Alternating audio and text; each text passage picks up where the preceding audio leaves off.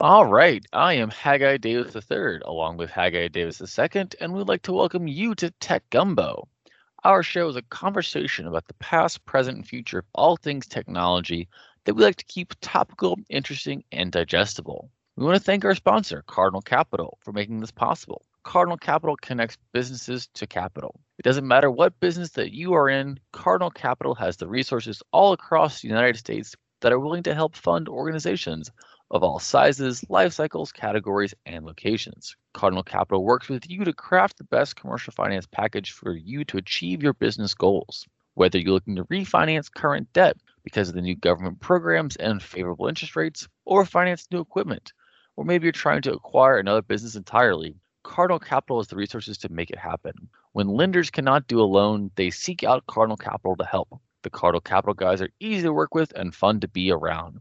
Contact them today at 225-308-3700 or send them an email at info@cardinalcap.net, and they'll be happy to help you with your commercial finance needs. So each week here on Tech Gumbo, we like to do the question of the week or have a guest. And this week, we have a guest with us. So our guest this week is a good friend of mine.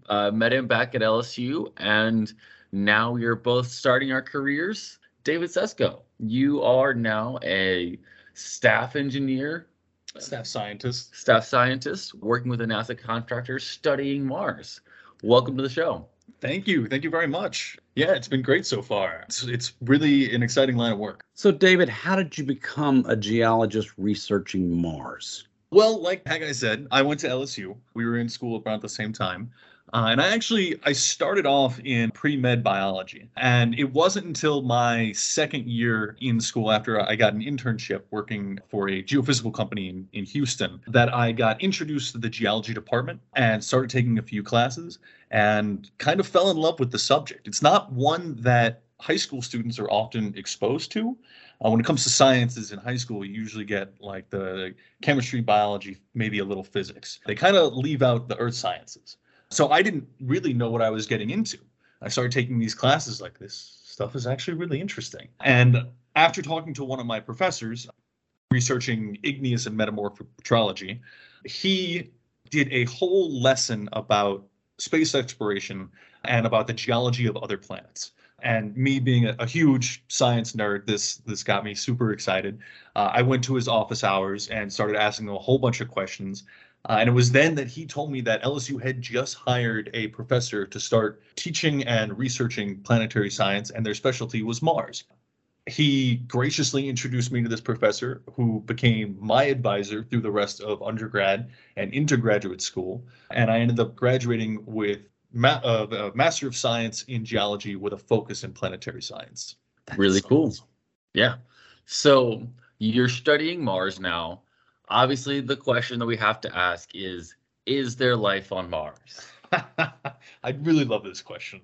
I really love this question. It's a complicated question, and I'll tell you right off the bat, we don't know yet. But we have finally sent a couple robotic missions that have the specific goal to search for signs of life or maybe just evidence of past habitable environments that life could have lived in on Mars a few billion years ago. Either way, I think it'd be very, very exciting. What are the specific things that you guys are trying to find, which would say, yes, there was life, yes, there is life, or yes, there could have been life? What are those key indicators there? The biggest thing is understanding water. Everywhere we find water on Earth, we find life. Even in the driest deserts in the world, if there's even a microscopic amount of water, then microorganisms can live there. Understanding the history of water on Mars, where it was, when it was, and how much of it can lead us in the direction of finding certain other biosignatures. So we find a place with a bunch of water, then we pull out all these other instruments where we can maybe detect methane or carbon dioxide or, calcium deposits. These would all be signs of potentially metabolic processes that life would go through that would indicate to us that either sometime in the past, or if we're incredibly lucky, and the science is very, very exciting. Maybe even microorganisms still existing on the surface of the planet today. That would be completely game changing. It would be. It starts asking some philosophical questions at that point. So is there water on Mars? Yes, there is a lot of water on Mars. Over the past 50 years of NASA's science and space exploration, the prevailing thought has gone from, Mars is this dry body just like the moon, to every single mission we send, we find new sources of water. And, what we thought the ice caps were purely CO2 30 years ago, now we know they're mostly water. Or water ice. We know that the atmosphere contains much more water than we initially thought.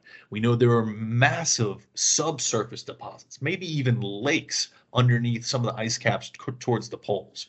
We've even in recent years seen flowing water, not just ice, but flowing water down certain slopes on Mars in various canyons and craters. Because the atmospheric pressure is so low, it's not pure water, it's a very salty brine, but it goes to show that there are still aqueous processes taking place on the surface. That's incredible. How did the water get there? That's another really great question. There used to be a lot more of it. It used to be a stable, ubiquitous substance on the surface of Mars. And we think it probably got there at the very early stages of the solar system when everything was accreting together in these big balls of molten rock, like how Earth formed. Mars went through similar processes. And then as it cooled, it started to differentiate. And the bigger elements, the metals, start concentrating towards the core. The lighter elements and volatiles, such as water, start congregating on the surface. And because Mars is so much smaller than Earth, we didn't get quite as much differentiation. That's why Mars's surface has so much more iron, and that's why it's red, because it didn't go to the same level of differentiation as Earth did. So during these early phases, all of this water was forming on the surface. There are some researchers who even believe there was enough water to have formed oceans on Mars, not unlike modern day Earth. Mars 4 billion years ago would have looked very similar, at least as far as, water and atmosphere, maybe not vegetation or life. But even today, if you were to access all the sources of water on Mars, pull it out of the atmosphere, melt the ice caps, pull it up from the ground, there would be enough water to cover the entire planet of Mars with about 100 feet of water. Wow. So it is significant quantities, and that number could change. The more and more we look at it, the more and more water we're finding. There are members of teams from the European Space Agency that are using ground penetrating radar to map the subsurface underneath the ice caps. And they really think that they have found these massive lakes which are being warmed by geothermal processes taking place in the interior of the planet. So do we know what happened to Mars's atmosphere to where they don't have the same atmosphere that we have? Yeah, so at one point in time, it was definitely thicker. And over the course of 4 billion years, it has experienced certain processes that have made that atmosphere kind of stripped away and either lost to space through atmospheric escape or frozen and fallen to the ground. A lot of Mars's ancient atmosphere is still there, just too cold to enter a gas phase. A big thing is that Mars, being so much smaller than Earth, when it cooled more completely. And so it doesn't have the same internal dynamo, the same moving of materials around within its interior that Earth does. And so it can't generate a electromagnetic field in the same way that Earth's does. And so over billions of years without this electromagnetic field, you've got solar wind, you've got solar flares, you've got giant asteroid impacts coming in and causing enough force that blow these gases away. And over time, it is just whittled down to being, about half of 1% as thick as Earth's atmosphere. Wow. So if we were to ever send humans to Mars, what would we need to do in order to have it be habitable for humans on Mars? Well, the answer that question has two different answers. One, if we're looking to keep humans alive in the short term, and then two, if we're trying to keep humans alive on much longer scales. And for a short-term mission, we would end up bringing a lot of the resources that we would need to survive and in order for that mission to complete with us from the start. We would bring some instruments that would allow us to access the resources of the planet itself. Like, for instance, the most recent mission that we sent to Mars, the 2020 rover Perseverance, has an instrument on it called MOXIE. And this instrument, MOXIE, pulls the CO2 out of the atmosphere and separates it into carbon atoms and oxygen atoms and produces a breathable oxygen that astronauts could use on a mission to Mars in order to survive. It really comes down to how well can we use the resources that are there. If you think about the first European explorers that were coming from Europe to North America, when it came time for them to survive, they didn't bring all of their resources with them. They brought the tools that they needed to access and utilize the resources they found in this new world. And that's exactly what we're going to have to do. We're going to have to find a source of, breathable oxygen. We're going to have to find water, whether, to drink, to use to grow crops. We can separate it using the Sabatier process into hydrogen and oxygen and use it as a rocket fuel. And then we're also going to need to find, the material resources, metals, irons, aluminums that we'll need to build habitats. Ceramics are a big thing when developing all the tools you would need to keep humans alive on a permanent basis. And we know Mars has a lot of clays that we could use, we could dig up and then turn into those kind of ceramics. So obviously, if you're doing this kind of research, you're working with NASA to some extent, as the company you work for is a contractor for NASA. What's been some of your experiences like working with NASA? It's been great. We provide visible light cameras to a variety of space missions. Our biggest contractor is NASA. So whenever they develop a new mission, whether that's to Mars or to the moon or just to orbit Earth, then they send out searching for contractors to provide the services and provide these hardware. And we have to date more visible light cameras in space than any other organization. And so we interact with NASA and with JPL on a daily basis, sending back and forth products and deliverables that they use to transmit instructions to these various spacecraft in order to use these instruments to collect data for the scientists to use. So what type of data are the scientists collecting? They're taking these visible pictures. What do they do with the pictures? Why are the pictures important? So there's all sorts of instruments. The ones that I work most closely with are different types of cameras, and each camera has a different purpose. One of the cameras, for instance, it's very low resolution, but it's very wide and can take color images. And so we can see with these images the changing atmosphere. We can see water ice clouds in the sky. We can see the dust storms and plumes and even tornadoes, dust devils on the surface with this camera. We have another camera that much smaller footprint, but much, much higher resolution. And so you can get these fascinatingly detailed pictures of canyons and craters and Mars's massive supervolcanoes, 3 times bigger than the biggest mountains here on Earth. And we get these pictures back, maybe a couple hundred each week. And we put them together and we make mosaics and we make 3D models. If you have 2 images of the same feature from 2 different angles, you can actually combine them into a stereograph and see that feature in 3D. And so when we make these 3D models, we send them off to the scientists and we were talking about the history of water earlier. You can see things like channels that used to be filled with water, and you can see in these 3D images how the channels have changed from like one period of geologic time to another period of geologic time. And we can track the areas on the planet that we think would be best for more in-depth investigations for both looking for resources to keep humans alive and also what we talked about earlier, looking for the habitable environments where we might find signs of life. So basically what you're trying to do is you're trying to reconstruct a wall, basically. Whenever you see, a canyon wall and you see all the different grooves on it and you see the different rock formations, and that tells us on Earth about what happened to cause the canyon wall on Earth. Well, you can't be on Mars, so you have to build these cameras to build these images to reconstruct that digitally. Yes, actually, that's a great way to put it. Having done a little bit of research in terrestrial geology, I can say from firsthand experience, it's much easier to do geology on Earth. You can go out into the environment and you can, in one day, collect more information about a region than all of our instruments on Mars have in the entire history of NASA's exploration of the planet.